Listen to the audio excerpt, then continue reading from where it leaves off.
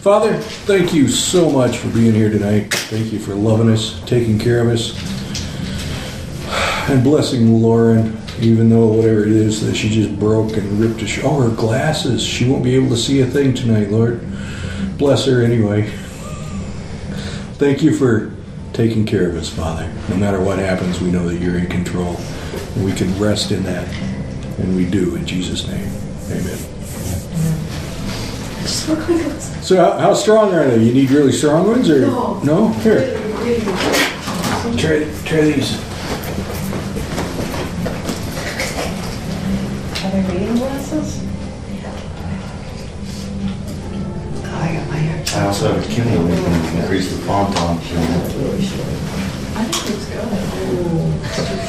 Here's a couple of different pairs. Try them both on. See what you think. But don't break them. So we just got into chapter 2 last week. We didn't get real far in our chapters 1 through 3 because we had some fantastic discussion. And I'm okay with that. Just so you know. Okay, because I told Wendy I wasn't going to talk to him. Prove it. I don't believe it. I don't want it to be that way. So, anyway, Elisha and Elijah are walking. He's going to be taken away, and Elisha knows it, and so they're hanging out, and they walk, and the flaming horses and chariots come down and separate them and carry Elijah away. Here's a question to start out with. Why, of all the prophets throughout the Old Testament, why Elijah? Others were martyred, died slow deaths, all this other stuff happened to him. What was the deal with Elijah? Why was he just taken away? Any thoughts? I don't have an answer. It's just something... I don't know, but Enoch was taken away the same way. Enoch was taken away as well. I don't know why. I don't know why either, Jane. Just something Some to think days about. when I kind of wish it would happen. Well, and originally, earlier in 1 Kings, Elijah prayed to die. He says, "I'm the only one. Just kill me now." And then now when the time comes, he doesn't die. God takes him away, right? Yeah. So we don't know. Don't have any idea. We do see him again, right? And we mentioned this last time on the Mount of Transfiguration when Jesus is up there. Moses and Elijah are. Here in the Book of Revelation, isn't he one of the prophets that's supposed to come back? I believe that could be a possibility too. I haven't read Revelations in a while, so. Yeah, I haven't in a while, but I think there's some prophets that are coming back, and I thought he was one of them. Well, that's a possibility. There's two, and they believe that it's Enoch and Elijah because it's appointed for every man to die once. Right. They hadn't died yet. Right. Until the second half of the 3.5 years after, I think, the 7 bowl judgments. Okay. That makes sense. They die, and then they're taken back. Yeah. So it's possible that it's them or... Well, here's something else. One of the things I was reading said that perhaps, since Jesus plainly said, centuries after this, that, no one has ascended into heaven, but he who descended from heaven, the Son of Man, where was Elijah? I mean, did he go up to heaven with God or what? Some say that Elijah was taken away to a safe and peaceful place where he just, died on his own. But, if he were just going to die, might as well just have him do it there, right? Instead of sweeping him off somewhere. And, we see here in a few verses that guys that were on the other side of the river, they all went out looking for him. Sent a bunch of guys out looking for him, and they couldn't find him. I have a theory that I didn't get to last week. See, tell me what you think about this, okay? Time travel. No. Think about this. I'm serious. Elijah hops into the chariot. They take off. They rush through time and space to the Mount of Transfiguration. where he's not dead yet. He just goes straight from right here where he is with Elisha, boom, to there, hanging out with Jesus on top of that mountain for a while. And then goes up to heaven after, which would have been after what Jesus said, right? It'd be moving like at the speed of light or faster. Here's the thing. If God truly is and operates outside of creation, which includes time and space, why couldn't that be an option? Well, the same thing happened to Stephen. Yep. So why couldn't it be the same thing? Yeah. You know, I'm not saying that's the case. This is the not the gospel according to Greg. It's just the and I've. I just don't think time travel. I think you got it. No. The reason, no. But why not? I mean, machines. If he's outside of everything though and can see the beginning from the end, I mean he sees the whole thing. I mean why not just move one guy from here to Well, here? he transported Philip. The Holy Spirit Right. transported Philip. Right. Mm-hmm. Yeah, So it was that filled had to be out yeah, it of was filled, time not and Stephen. space to just be one Yeah. place and all of a sudden be someplace else. So wouldn't that be Be cool? some kind of transport. Yeah. Why not? I guess it's a possibility. Just a Fun to theory. think about. No, he could do that. Just like I said, Right. I think of a machine. Which, Oh right, yeah, like H.G. Wells or Yes. yeah, me too. It's a stumbling block for him. And that was Philip, right? Not Stephen. That was taken, right? Yeah. Okay, I said Stephen. After he baptized the eunuch or whatever. Yeah. Yeah. It's plausible. Just because, like with Paul, when he was taken to the third heaven, Sure. it's like, God didn't want him to be able really to reveal everything that he saw. And for Elijah, maybe it's like, okay, we're going to stop here, then we'll take you up, and then you're not coming back, because some of this is just a mystery. Sure. Until we get to the later parts. Right. So we can't handle it. It's pretty. You can't handle the That's truth. what I'm thinking. Yeah. That's right. Right. I'm right there with you.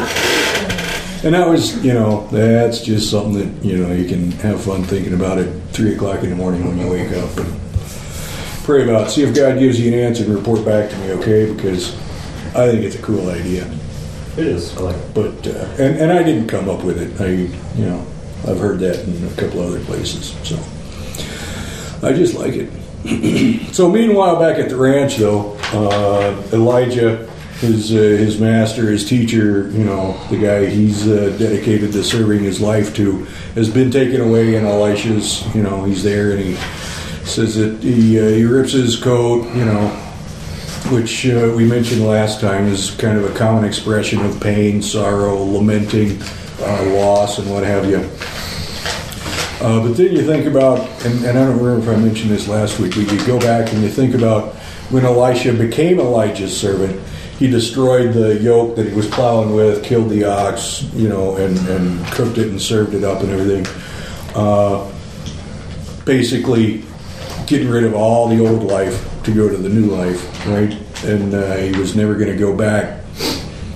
Maybe kind of the same thing here, because he's never going back to being the servant anymore. He's going to be the prophet now.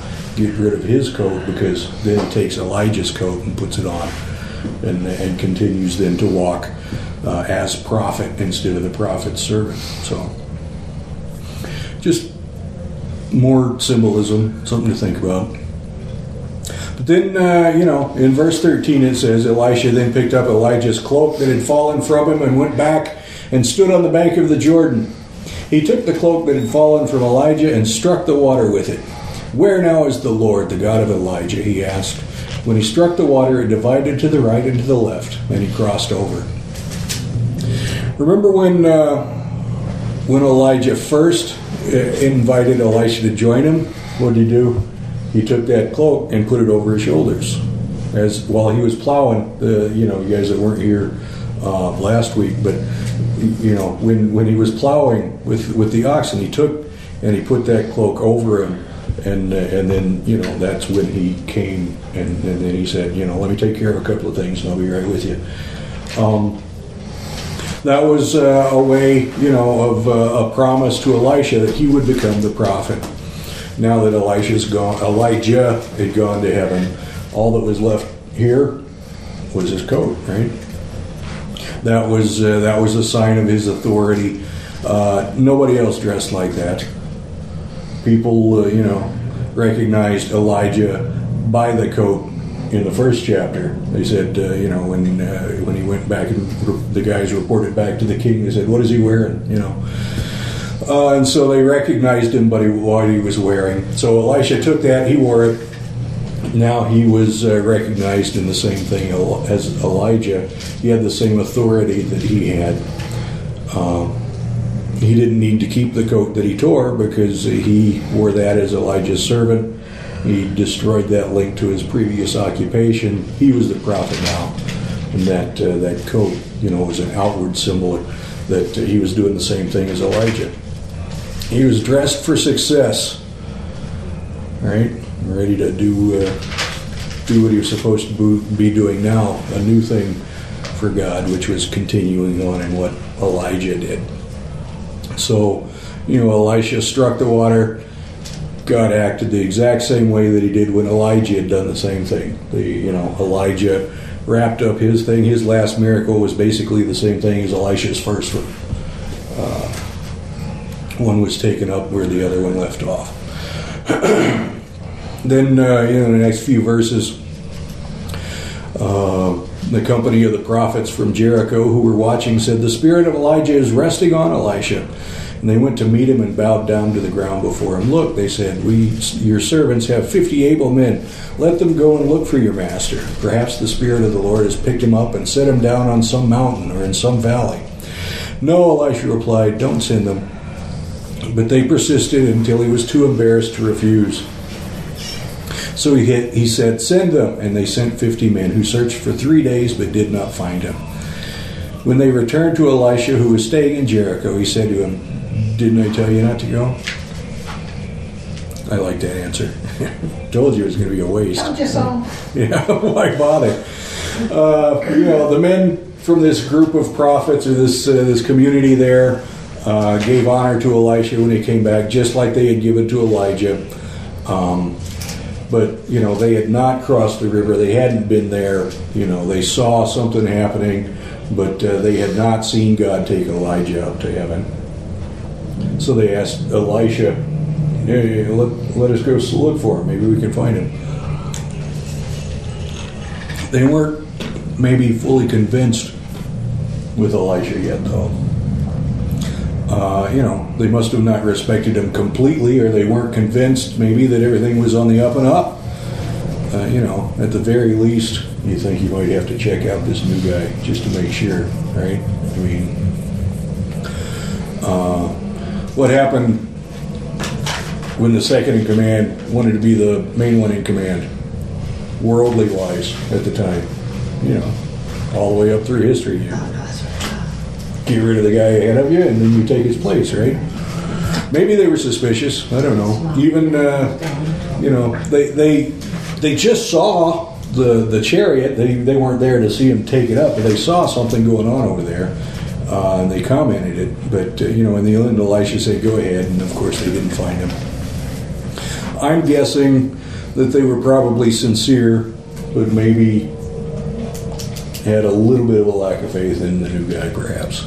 I don't know. They knew what God was doing because, in verse 5, they said, God's going to take him away today, right? But maybe they didn't really trust God to do that. Of course, in the end, they found that he was right. And when they did, they were ready to trust him.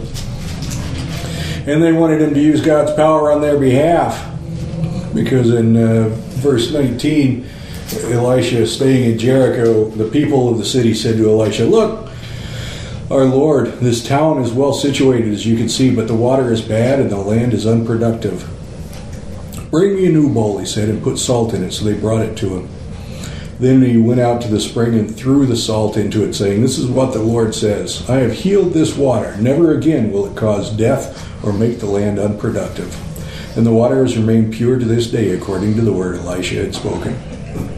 What happened to the water there? You remember? Joshua had spoken a curse against Jericho back in Joshua chapter 6.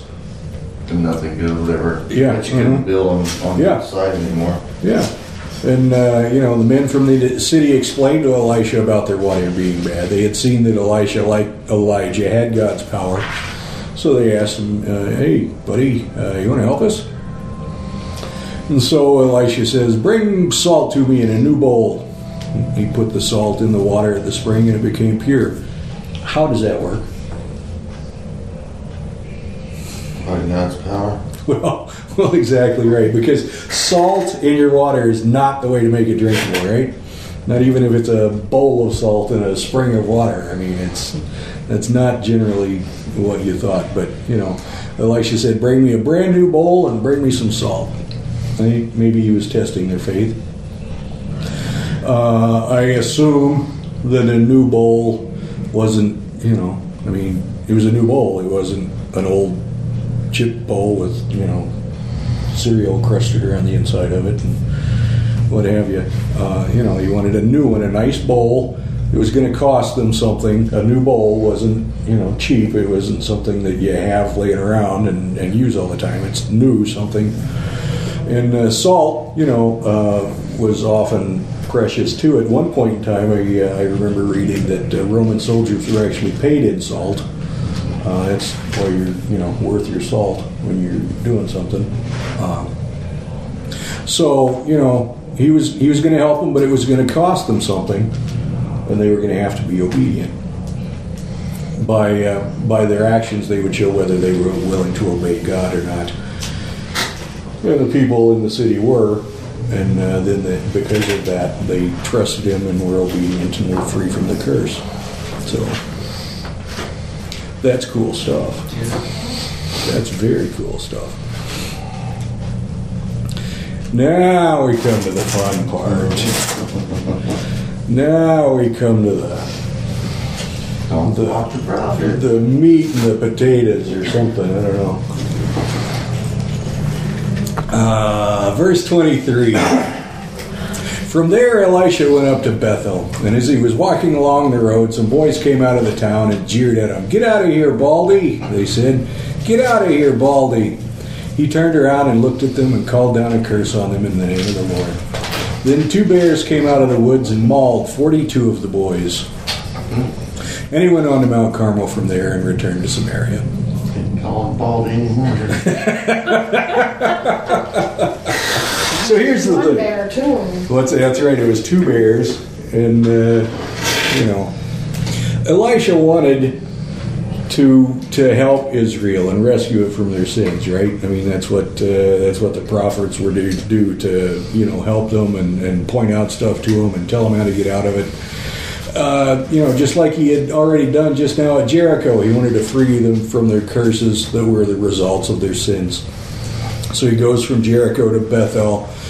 And there are some boys, or some translations actually say little children, made fun of the fact that he was bald, and bears came out of the woods and attacked them.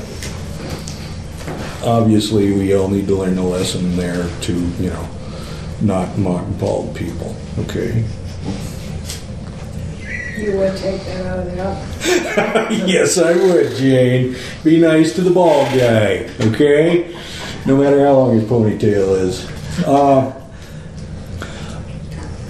This always bothered me every time I read it. How crazy is this, right? I mean, It's just stuck in there. that just never seemed right to me.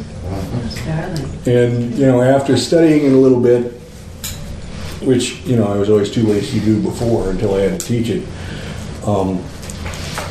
because it just seemed so oddball and just, like Kelly said, dumped in the middle of, all this and didn't make any sense at all. Part of the problem here might be translation, because the Hebrew word translated as boys or little children in other places in the New Old Testament, it's used when referring to Isaac when he was 28 years old, or Joseph when he was 39. Same word that was used when they were talking about Jesse's sons. The same word that was used for the Sodomites who were attacking Lot's house when the angels came. little children, in this particular instance doesn't mean the cute little guy in his Buzz Lightyear costume on your front steps last week. It wasn't little kids. It was a fairly large group because it had to be more than 42, right? It was a fairly large group of guys from a town that was famous for its idols. Jeroboam had made these idols so that people wouldn't worship the Lord up in Jerusalem. This talks about that in 1 Kings 12. These guys from Bethel probably loved their false gods, and they were mocking God's prophet. They were laughing at him. Matthew Henry says that, observe the miracle of healing the waters. Prophets should make every place to which they come better for them, endeavoring to sweeten bitter spirits and to make barren souls fruitful by the word of God, which is like the salt cast into the water by Elisha. It was an apt emblem of the effect produced by the grace of God on the sinful heart of man. Whole families, towns, and cities sometimes have a new appearance through the preaching of the gospel. Wickedness and evil have been changed into fruitfulness in the works of righteousness, which are through Christ to the praise and glory of God. Here is a curse on the use of Bethel, enough to destroy them. It was not a curse causeless, for it was Elisha's character as God's prophet that they abused. They bade him go up, reflecting on the taking up of Elijah into heaven. The prophet acted by divine impulse. If the Holy Spirit had not directed Elisha's solemn curse, the providence of God would not have followed it with judgment. The Lord must be glorified as a righteous God who hates sin and will reckon for it. Let young persons be afraid of speaking wicked words, for God notices what they say. Let them not mock at any for defects in mind or body, especially it is at their peril if they scoff at any for well-doing. Let parents that would have comfort in their children train them up and do their utmost betimes to drive out the foolishness that is bound up in their hearts, and what will be the anguish of those parents at the day of judgment who witness the everlasting condemnation of their offspring occasioned by their own bad example, carelessness, or wicked teaching. That's harsh stuff there. But Kelly, which one was that, Matthew? Matthew Henry's commentary. So they were mocking God's prophet and not merely insulting him by doing that. They were insulting God as well, by proxy. What did we learn in chapter 1? About messing with God through his prophets. When Elijah was dealing with the king, the captains of King Ahaziah. Remember that? When the 50 of them? Yeah, the 50 guys came up, fire, torched them, Came up again. You do what you're told now, fire, right?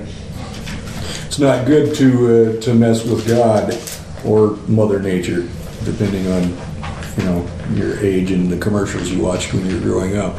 Or God's ambassador. That's true. It's not good to mess with God's ambassador. That's exactly right. That's true.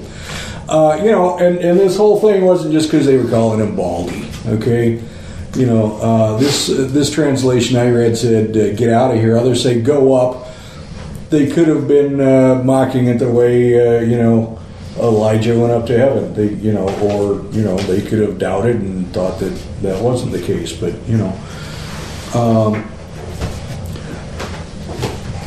if they were mocking that, that's not something Elijah did, right? That was something God did. So you don't want to be laughing at God's deeds. But the baldy thing. Not that there's anything wrong with being bald, right? But the priests of a lot of religions would shave their heads, right, or at least parts of their heads. And God warned his people, don't imitate this. Don't be like these people. So when they called him a bald man, they could have been insulting him, saying that, you're the same as our priests. You're doing the same thing as our guys with our idols are. You don't know. Also another meaning possibly for the phrase go up The idols, and the temples and stuff were usually on the hills above the town.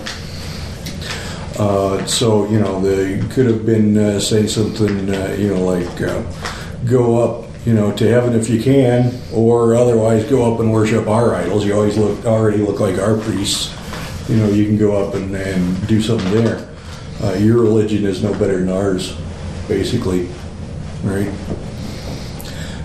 And he didn't defend himself necessarily. Elisha spoke in the Lord's name or behalf of the Lord, just like Joshua had done at Jericho when he, called that curse onto the city. It wasn't, something that he wanted to do. It was, through the name of the Lord that he did that. But in Bethel there, Elisha couldn't do anything to help him that he did in Jericho. The opposite is what happened. These men were insulting God, mocking His prophet, acting completely opposite of the way the folks at Jericho did. And they said, "Hey, you're the man of God. Would you help us?" Instead, these guys are insulting and mocking and offending God. And because of that, 42 of these guys, got mauled by bears, and it was a horrible thing. I think what's interesting too is, my translation says, and 2 female bears came out of the woods and mauled 42 of the youths. Sure. And it's got to be the hand of God, because just 2 female bears alone would struggle to. In that part of the region, you're not talking about grizzlies or Kodiaks. They're probably a simple black bear. Sure. Even if they did have cubs and were very protective, I would guess that they could probably get 6 or 8 of them. But it would have to be ordained by God to say, "Hey, let's purge these boys." And my translation also says, they're youth. So, whatever that really. The theoretically strong, prime of their life kind of guys that they got attacked by 2 bears, and he was ugly. Yeah, and your translation for children is interesting too, because Jesus actually refers to a bunch of us at times. Listen to me, you little children. Oh, yeah. More so than our age, maybe it was our capacity to understand. Or our attitude. Yeah, exactly. True. Elisha learned a lesson here, though, I think.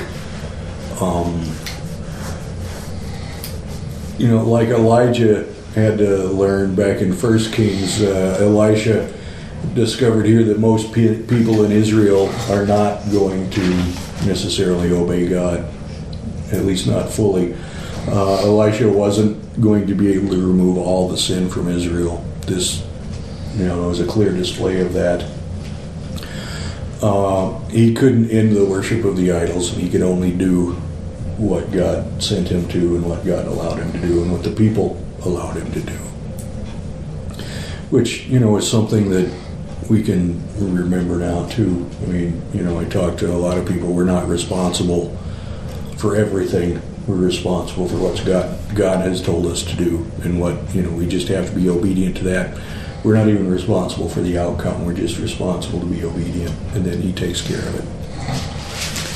So Elisha leaves after the whole fun with bears thing, and goes to Mount Carmel, where Elijah had done his thing with all the priests, and then he goes on to Samaria, and he kind of hangs out in this area for a while. We'll see. But guess what? We're to chapter 3. Sweet. That's awesome. We're cruising. Yeah, we are. We're flying. Doesn't seem right. So, chapter 3, verse 1, Joram, son of Ahab, became the king of Israel in Samaria in the 18th year of Jehoshaphat, king of Judah, and he reigned 12 years. I told you last week I had passed out a chart with some kings and stuff like that, and I had told you that I had a better one that I hadn't had a chance to try to copy. I copied it tonight. That's it's still got the same guys, but it's got a little bit more information. It's got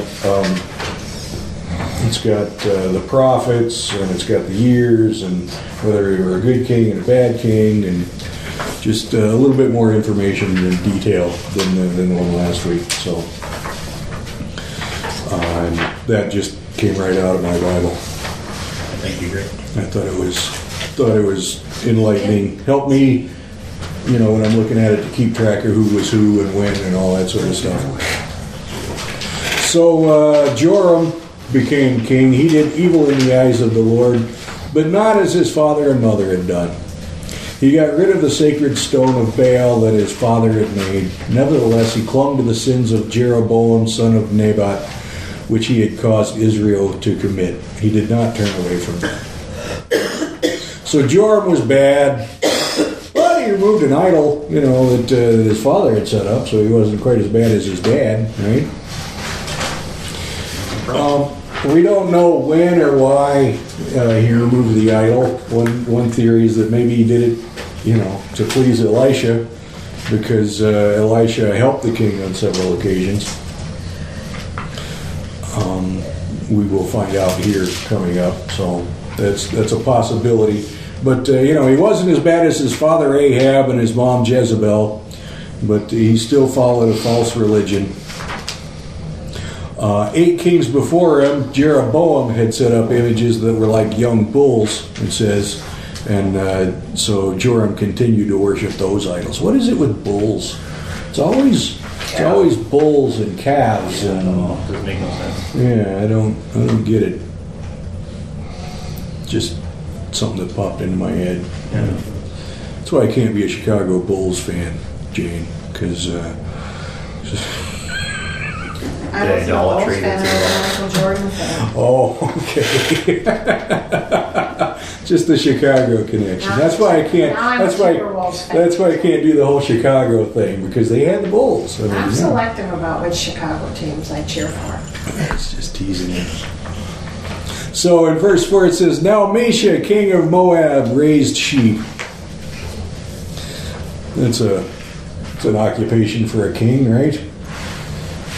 I wonder if he actually raised them, or if Moab was just known for their sheep. But anyway, Mesha, king of Moab, raised sheep, and he had to pay the king of Israel a tribute of 100,000 lambs and the wool of 100,000 rams. But after Ahab died, the king of Moab rebelled against the king of Israel. So at that time, King Joram set out from Samaria and mobilized all Israel. He also sent this message to Jehoshaphat, king of Judah. "The king of Moab has rebelled against me. Will you go with me to fight against Moab?" "I will go with you," he replied. "I am as you are. My people is your people, my horses your horses." "By what route shall we attack?" he asked. So we actually mentioned this earlier in 2 Kings, but Moab's king, the guy in charge there, had to pay a very large tax to Israel's king every year. And when Mesha originally rebelled, Joram's older brother, I can never get that right. Have I stumbled over that every time that I've tried to say it? Ahaziah, or Ahaziah, there we go. When he originally rebelled, he didn't do anything, or at least it doesn't mention it anyway. So now, Joram, the king, prepares to attack, and he asked Jehoshaphat, the king of Judah, to help him. Now, if you look on the chart, in the southern kingdom of Judah, Jehoshaphat is in bold. He was a good king. It's just something to remember.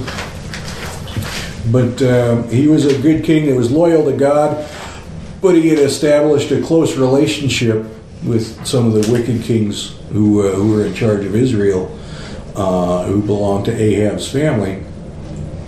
And actually Jehoshaphat's son, Jehoram, married Athaliah, who was Joram's sister. And in the end, the close relationship that he had with these people who were wicked, would cause a lot of trouble in Judah, which hanging out with wicked people, if you're not really, really careful, will always seem to do is cause trouble, right? So the two kings agreed that they would be united. They made their battle plans. They intended to go around and attack Moab from behind. Jehoshaphat advised Joram to go through the desert in Edom, which meant that they could ask the ruler of Edom to help them too. So there would be 3 gangs of them going after him. I guess Judah controlled Edom at this time, it says in 1 Kings. So all 3 of their armies could go together and then go after the one army in Moab. So in verse 9 it says, "So the king of Israel set out with the king of Judah and the king of Edom. After a roundabout march of 7 days, the army had no more water for themselves or for the animals with them. 'What?' exclaimed the king of Israel. 'Has the Lord called us 3 kings together only to deliver us into the hands of Moab?' But Jehoshaphat asked, 'Is there no prophet of the Lord here through whom we may inquire of the Lord?' An officer of the king of Israel answered, 'Elisha, son of Shaphat, is here. He used to pour water on the hands of Elijah.' Jehoshaphat said, 'The word of the Lord is with him.' So the king of Israel and Jehoshaphat and the king of Edom went down to him. Whoops. They needed to have logistics, didn't they? That's logistics. They needed better supply lines or better planning or something. They had intended to march around and attack them from the other side, and then they ran out of water. They must have expected to find water, or the stream in the area that was supposed to be there ended up being dry or something, because they had 3 armies and a whole bunch of animals and the stuff that they're bringing with them, and they needed plenty of water, and they didn't have any. Desperate. And then the king of Israel is afraid. He thought that the Lord had decided to act against them, and got it arranged for the armies to be in this hopeless situation. Did it say anything about God telling him to do that? I didn't read that. I didn't read that anybody asked. That's true. I'm not sure anybody has. Doesn't say that he did. Until this point. They're like, oh, sure, we've come out and did this, and now God's going to kill us. It's like, well, what's God got to do with it? You haven't even talked to him about it until now, right? Isn't that the way, though? Don't we kind of do that sometimes? We're charged out and flying and going, and all of a sudden we get into a pinch, and we're like, what are you doing, God? And he's like, well, what are you doing? I didn't tell you to go there. But, he was afraid that, when they were weak, the army of Moab was going to be able to just crush them. Now, another thing to think about is, why do you think he would be worried about God being against him?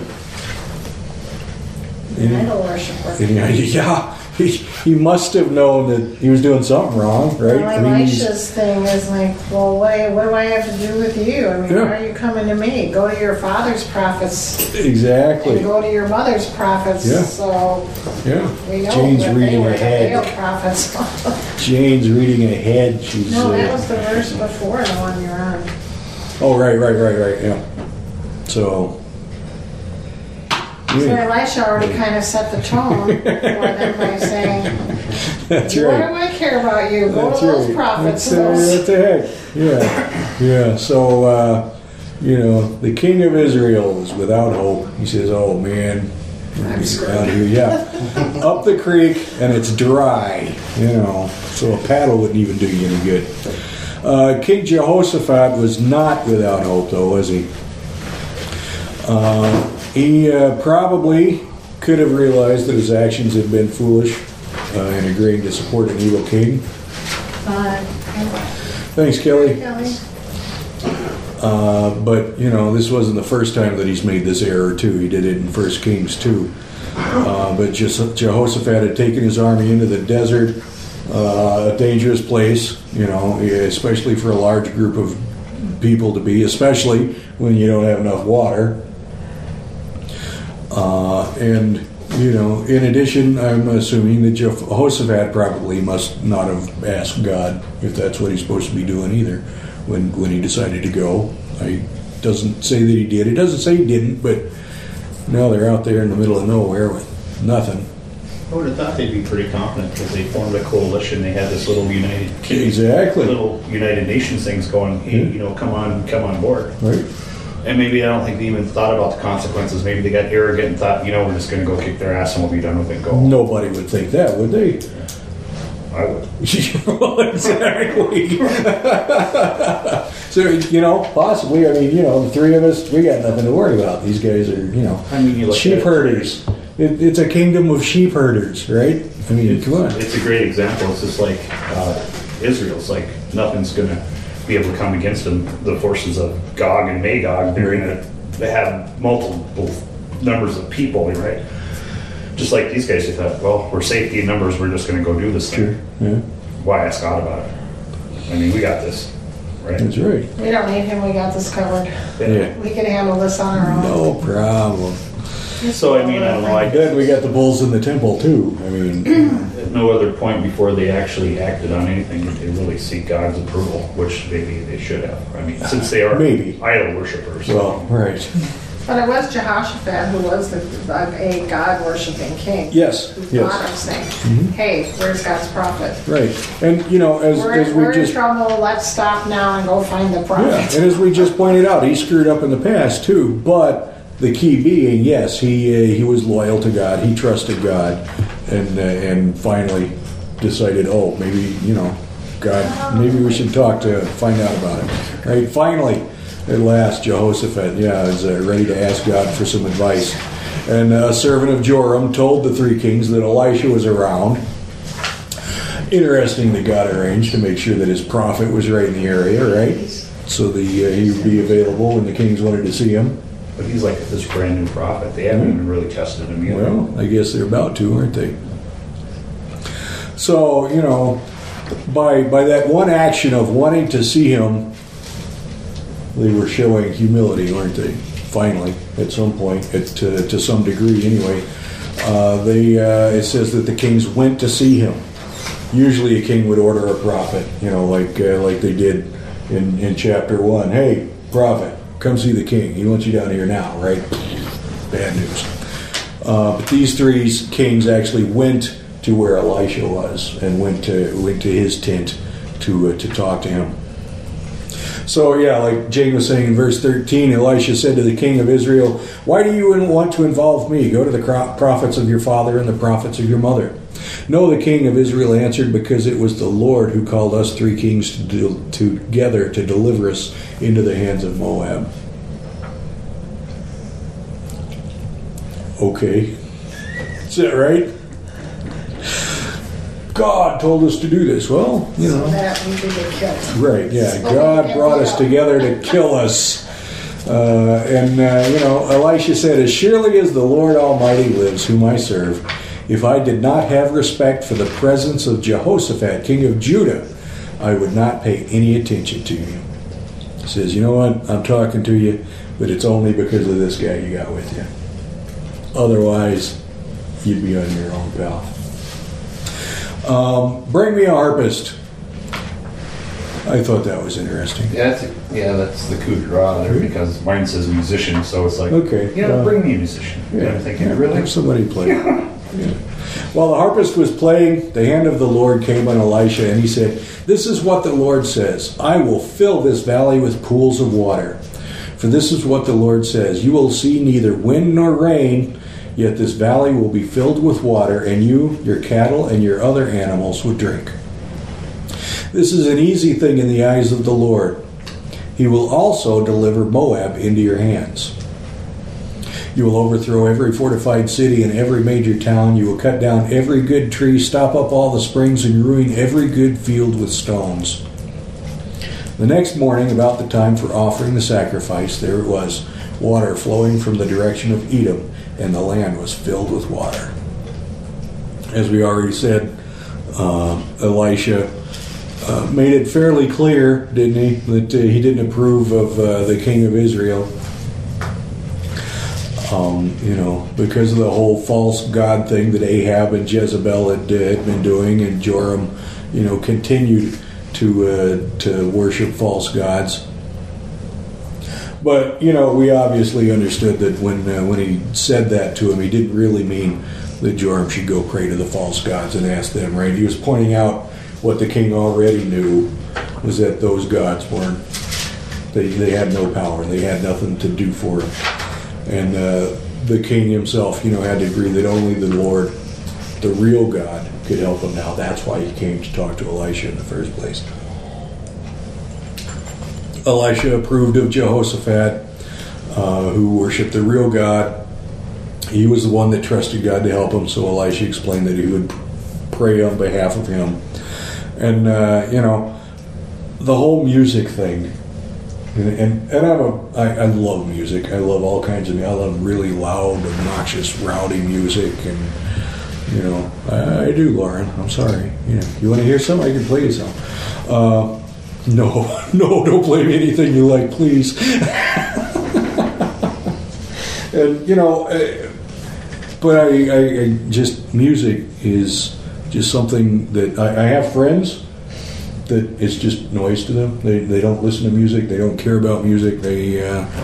It's just something that is there and doesn't mean anything to them. But I just dig music, and it can move you. It can cause you to be peaceful when you weren't. It can help you, get up when you're down. It can do so many things. Yeah, like David played the harp for Saul. Yeah. It's just crazy all the time. Exactly. Yep. And so, Elisha asked for a musician to play that would, quiet his soul. I don't know, something to just maybe he was hot because the king that worshipped the false idols came to him, and he needed something to soothe him and to calm him down so he could hear from God because he was so angry. I don't know. But, he said to bring a musician and he would receive God's message. And he did. He began to pray, and God gave him a message. God said he would do two things, right? He said he would provide plenty of water, and he said that they would win the battle. So they're going to get what they came from anyway. The water would supply proof that they would win the battle. They would overcome Moab completely, and these things would also show the kings that the Lord is the only real God. God was still trying to show them that He was real and that they should obey and follow Him, even though they, at least one, probably two of the other ones weren't.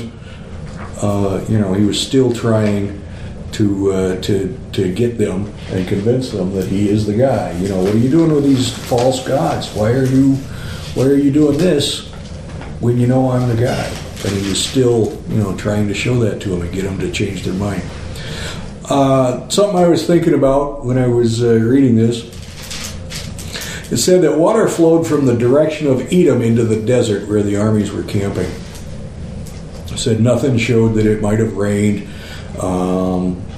Theoretically there could have been a storm in the mountains or something that they couldn't see and the water flowed down.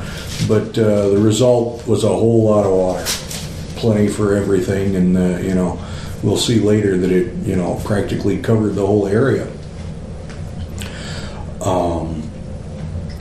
It was a relief when they got it and everything. It saved them because they were all going to die. They had no water. But I thought it was interesting that the water came from the south, which when in the whole direction of things, which was the southern kingdom. Israel. And, it was Israel who wanted to come out and do this whole battle in the first place. And so, they're the northern kingdom. And the water came from the south up to where they were. Their salvation came from the direction of where Judah would be in relation to them, which, southern kingdom, northern kingdom, their salvation. Where did our salvation come? Jesus, right, which was from the tribe of Judah, which, is from the south. They're just something that occurred to me as I was reading it. Could bear no significance whatsoever. Just made me made me stop and think, so I figured I'd mention it.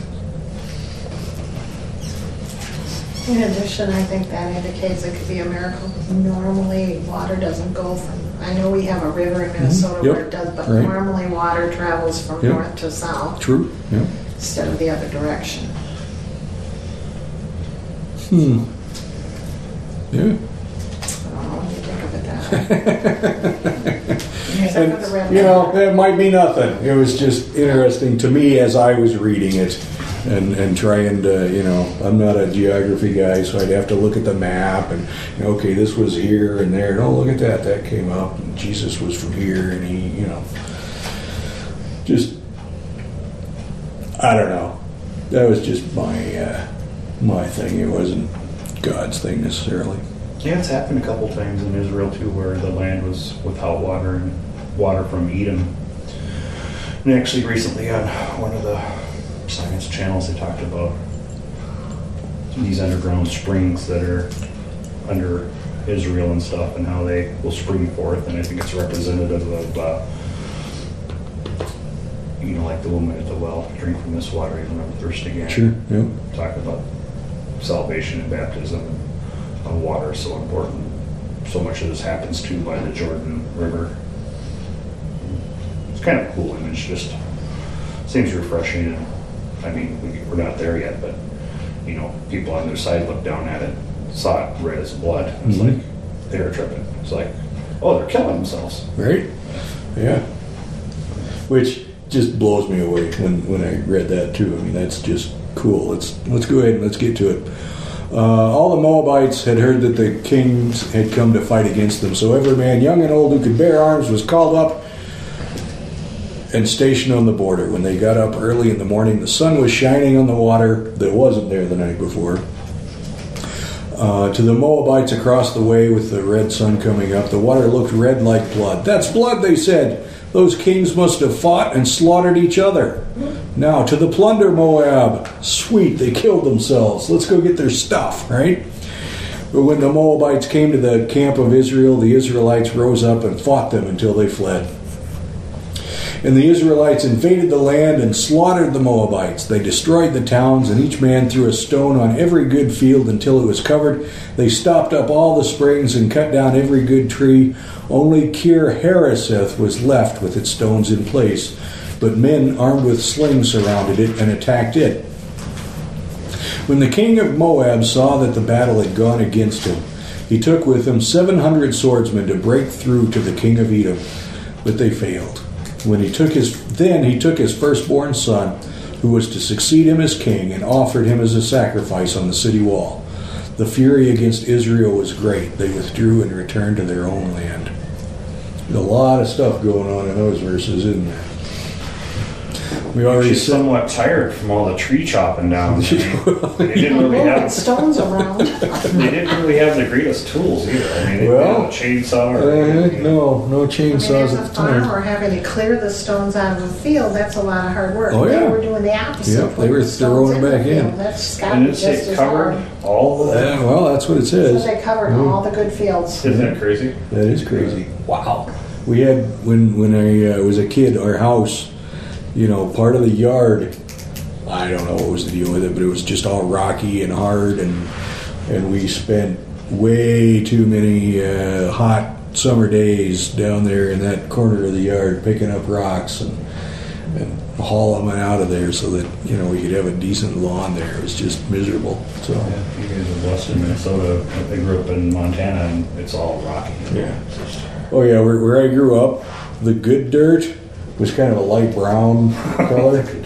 And the bad dirt looked like somebody had taken a brick house and just crumbled it up and scattered it out on the ground. It was a lot of clay where I grew up, but man, we had the little red radio flyer wagon, you know, metal with the metal wheels, and you know that was back in the old days.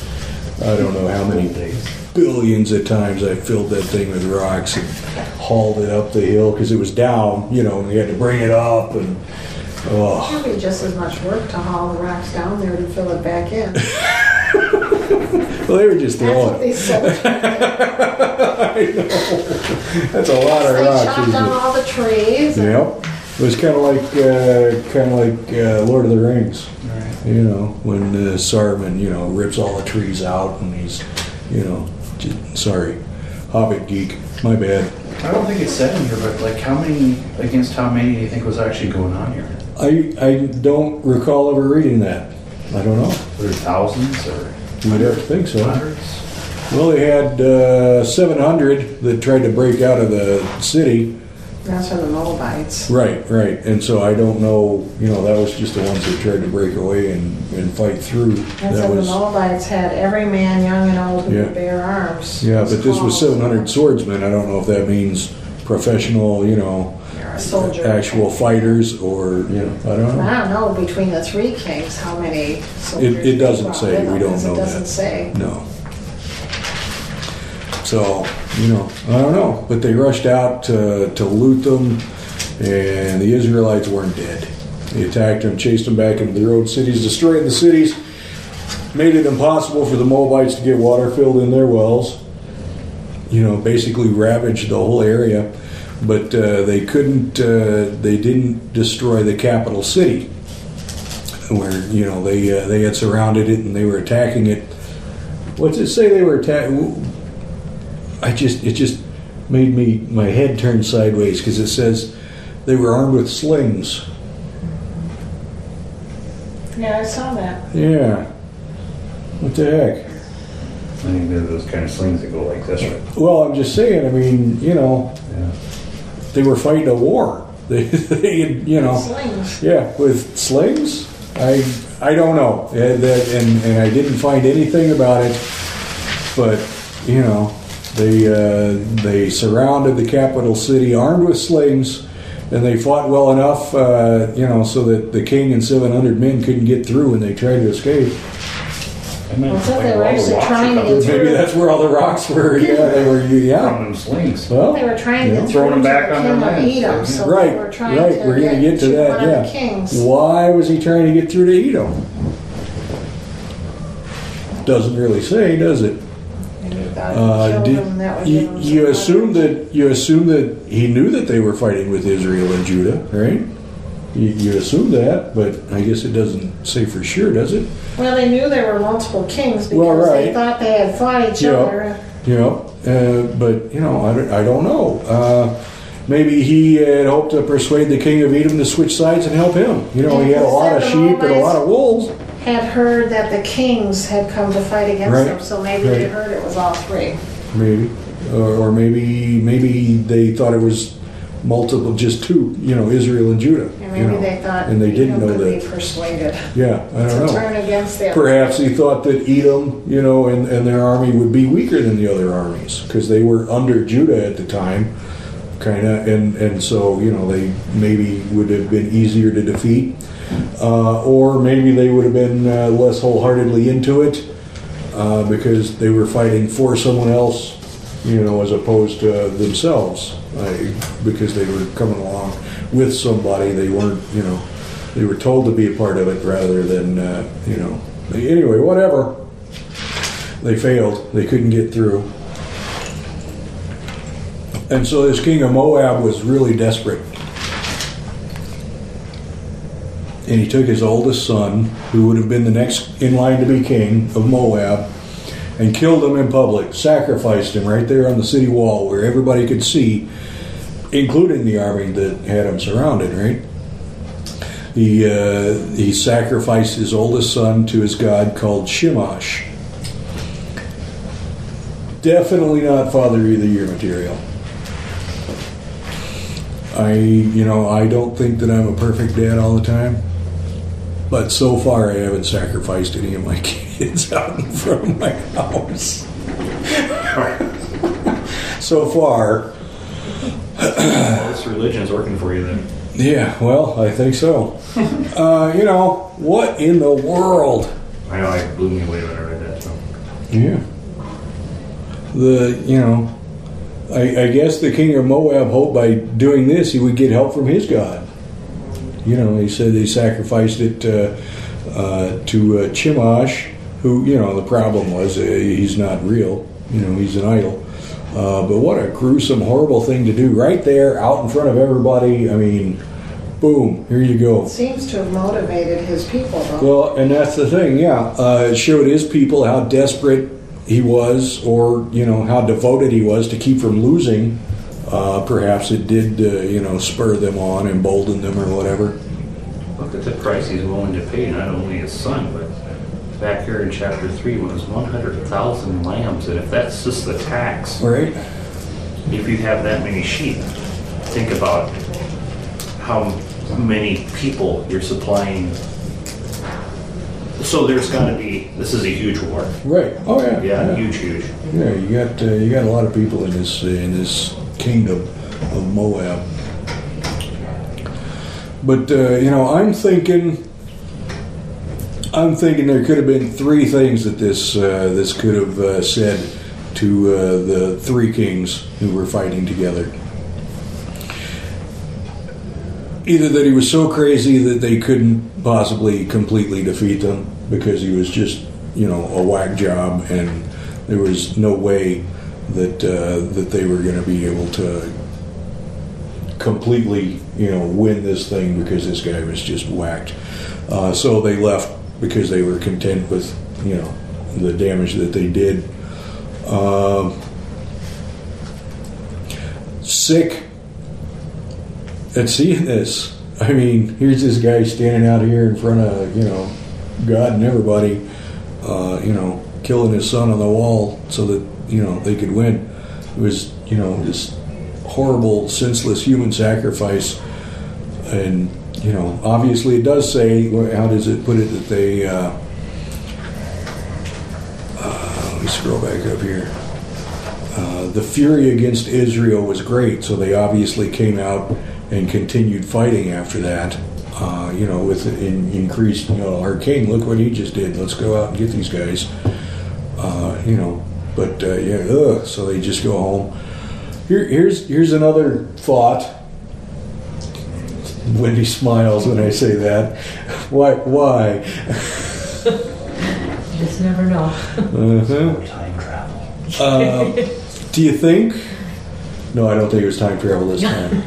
Do you think that they were possibly, maybe, afraid of what this god Chemosh might be able to do? Here's why. They were familiar with worshiping false gods. Israel, right? I mean, they had their own sacrifices. They had their own things that they were doing, you know, not to the Lord God, but other gods and idols. Were they concerned that maybe this guy was something that they would have to worry about? I don't know, I'm not getting that. I'm getting that during this time, I mean, as bad as it sounds, to sacrifice your son, Right. it's nothing compared to in the next couple chapters where Right. they boil their kids and eat them like Right. Oh, right. Yeah. And I think because you guys are not living under the Mosaic law, they've got their own set of rules. And I think to sacrifice their own children probably wasn't all that big of a deal to them. So I don't think it was because he was Looney Tunes or crazy that they went Do back. you really think it wasn't that big a deal? I don't think so back then. Because I think that was the norm for all those Well, I know, cultures. I think if your kids messed When we up, look back at that, we go, Even That's gotta be- the penalty for disobedience is Right. was death. If you look at Gehazi in the next couple of Right. chapters, Yep. because he lied, boom, he was plagued with leprosy for the rest of his Right. life and his whole family. So Yeah. I don't think so much that, you know, we do today. I mean, Oh, I we just can't couldn't even- fathom it. Not even at my, you know, most intense fits of angriness at the stupidity that my kids could do. Right. Oh yeah, it was brutal. That Yeah. was a normal practice in all of the cultures. I mean, that was a normal practice in Abraham's time. Right. I mean, you know, And he tried to do anybody it. who did idol He was worship, willing to do it, that yeah. was part of the practice of idol worship, was sacrificing your children, Just which is, I don't Oh get. my We don't gosh. get that at all. no, not even a little bit. Not even when, you know, I'm so fed up I can't even see straight. I think they were so extreme the other way now, was love them through some of their bad behavior. You know? Kind of like God does us. Yeah, exactly. That's why I think it's because we know about grace and we know about love, we know about forgiveness. That this is just so These guys are foreign to us barbarians. now. Right, yeah. I mean, they're just so barbarians. Here's the thing that I question about this. Yeah. Elisha had said God was going to give them every fortified city and every major town. And yet they walked away from the last one. The last one, yeah. And so it makes me wonder if it wasn't just not only what you say, fear, but doubt. Because God had given them a promise through Elisha. And what would have happened if they hadn't quit? You know what? We don't know, do we? No. Because We God don't had know. promised them every one. Right. And so Oh, yeah. if they would Yeah. have quit, that tells me they could have had this city. Right? And maybe they gave up just a little bit too soon. We don't ever do that, do we? That's the story throughout this whole book. Okay. Let's march around the wilderness for Throughout 40 years eternity. before we get into promised land. Yeah. That's true. Paul says, if you're going to be in the race to win, stay in and fight the good fight. Don't bail out because you Yeah. won't get the prize at all. I mean, we get almost to the finish line and we bail every time. It's our nature. It's I like, can't finish. I'm too tired. It's not worth it. Right? yeah, we sabotage ourselves every time. Maybe for fear of success. Who knows? Oftentimes it's like, what's up? Right? I mean, what would I do if I was successful? Maybe Look at they the just promises. decided God- the price God is wasn't gonna worth give us it, or everything. they'd paid enough and they just didn't want to do any more. I mean, take any more cost on their own shoulders for this war. Good enough versus everything, you know what I mean? Settling. Yeah, that's a good word for it. Either way, we got no clue because the story ends right there. Just stops. We don't know. I know. This is what's weird about this. This book of Kings. It just switches gears. It's like, They just go back and say, okay. Yeah, 'cause now it switches gears to something They just go back. And then it jumps to, something completely different. Elisha's hanging out again, right? Look, we're at chapter 4. We've gone through 2 and 3 tonight. That's pretty great. And we're going to get into 4. This is awesome. Yeah, pat yourself on the back. Yeah. Take every pat you can get. Nah. one Because, thing I noticed a lot, I think specifically in the book of Kings, yeah. they always refer to the person they're talking to as a certain person. Like, there's a certain woman, or Oh, right, and yeah. they do in Acts too. But I mean, it's like, and a certain man named Demetrius. and a Sure, certain yeah. Well, man one named- particular Yeah, guy named certain this because, guy. a certain guy named Mike that I know, Yeah, a certain because guy. I know like 6 Mikes, Yeah. and so it's got to be one. Which one, So Yeah, so it's just the language, and I wonder what that translation is for certain. It's just got to be in there a lot. Certain dude I know. a dude, Yeah. the dude. So, chapter 4. Should we start chapter 4 or just bail on it? No, let's get started. We'll go through at least the first little section here. Oh yeah, we can do that. Theoretically, we should be able to do that in 15 minutes, right? To where? Or just through the first 7 verses. Yeah. Okay. All right, let's give it a shot. So the wife of a man from the company of the prophets cried out to Elisha, "Your servant, my husband, is dead." And you know that he revered the Lord. But now his creditor is coming to take my 2 boys as his slaves. It doesn't say where this is going on, does it? He had been, he'd been in Bethel, and then where did it say that he went after that? He went, Mount Carmel. yeah, and then he went into Samaria, didn't he? Yep, Samaria. Yeah. And then wherever he was when the kings came to see him, it doesn't say, but so this lady's got some issues going on and she wants some help. Verse 2 says, Elisha replied to her, "How can I help you?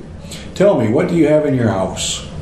"Your servant has nothing here at all," she says, "except a small jar of olive oil." Elisha said, "Go around and ask all your neighbors for empty jars. Don't ask just for a few. Then go inside and shut the door behind you and your sons.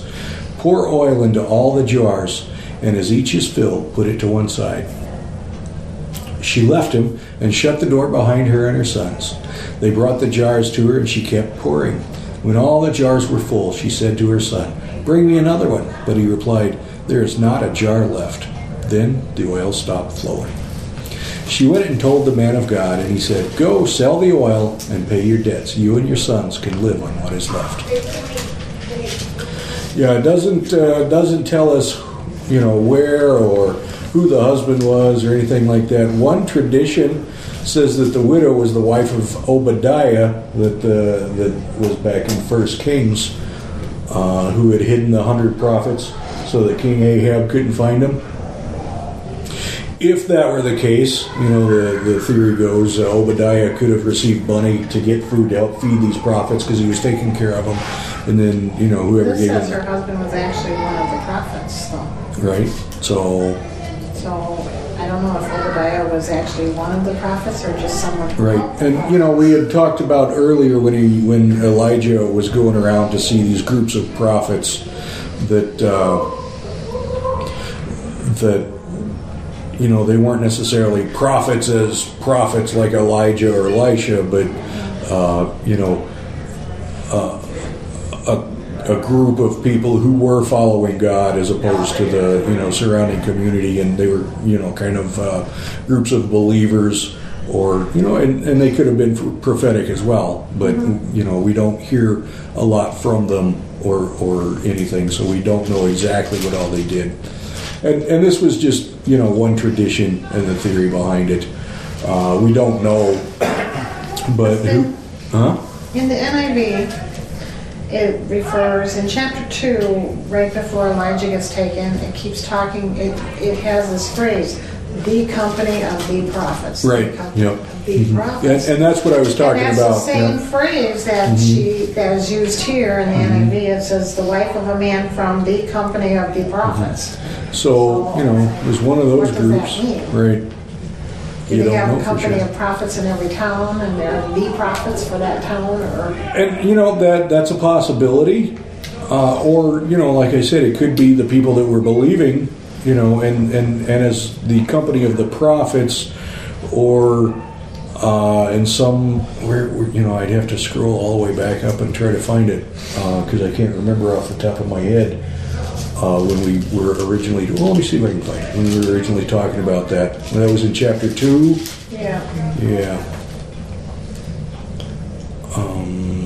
That was before the Baldy thing. Yeah. The first Christian. Because here it says the company of the prophets at Bethel, and Right, then it says right, the company of the prophets at Jericho. Right. And so it's like, is it the same company or is it a different company? Right. And it says, it could have meant that, when it says the company of the prophets, it could have been groups that were loyal to or being taught by, because they obviously kept going back to these same groups of people, go back and being taught by and adhering to the stuff that these prophets were saying. In the original language, it says the sons of the prophets, which, son, not necessarily biological, but, sons in their, coming up under, disciples are coming up under your teaching.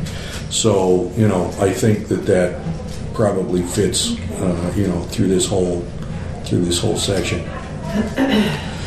But either way, whoever this guy that was with this group was, he died and owed money, and the people he owed it, or the person he owed money to, wanted paid back. And it must have been someone Elisha knew of or knew. Right, Because yeah. It says he Right. heard the Lord. Mhm. So And somehow if they were, Elisha at least knew about if him. they were in the group of the prophets, Yeah. he would, like we said, they kept going back to these same towns, these same people.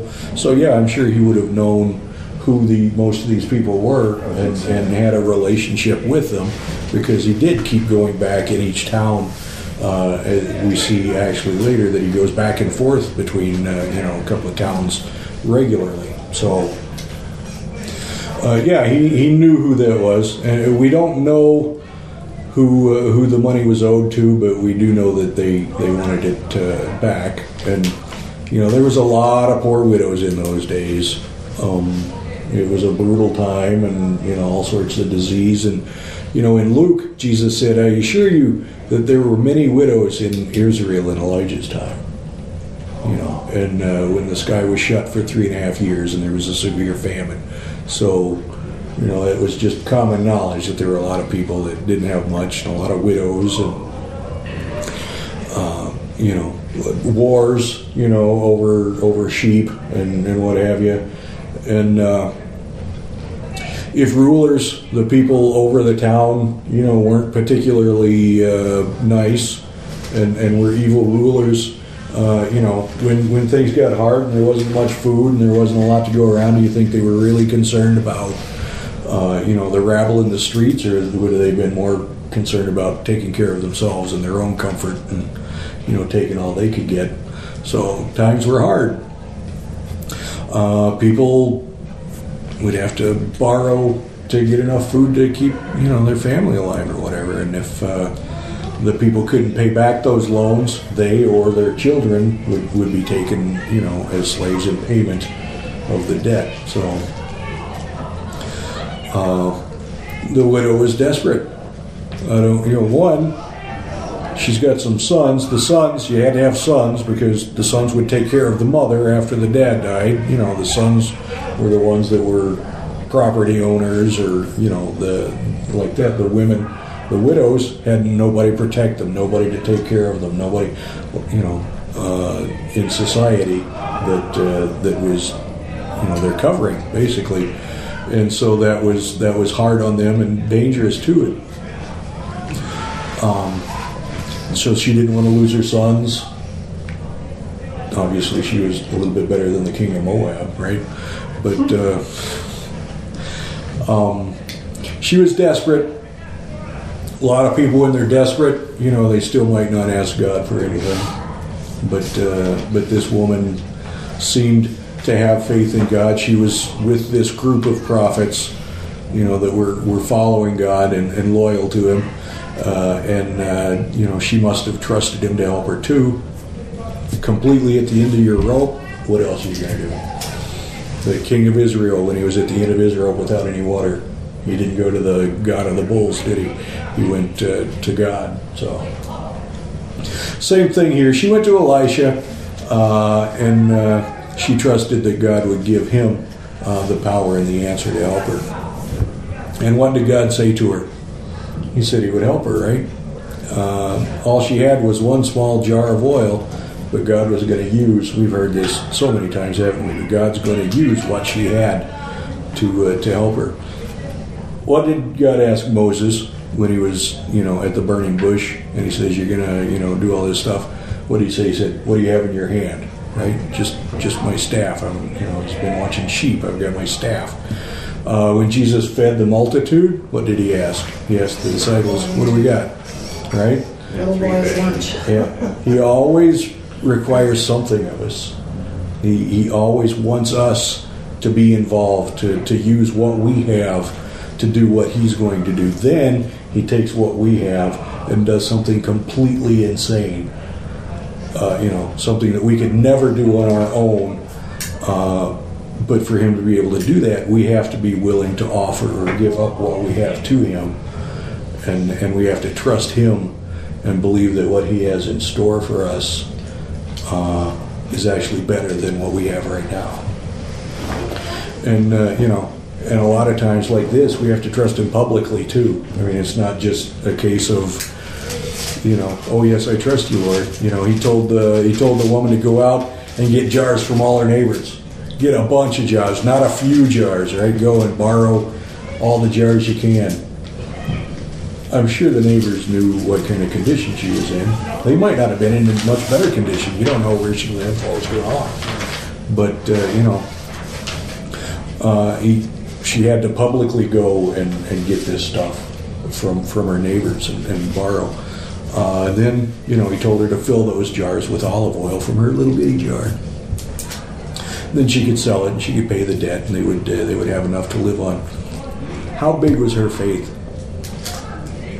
I think she had big faith. I do too.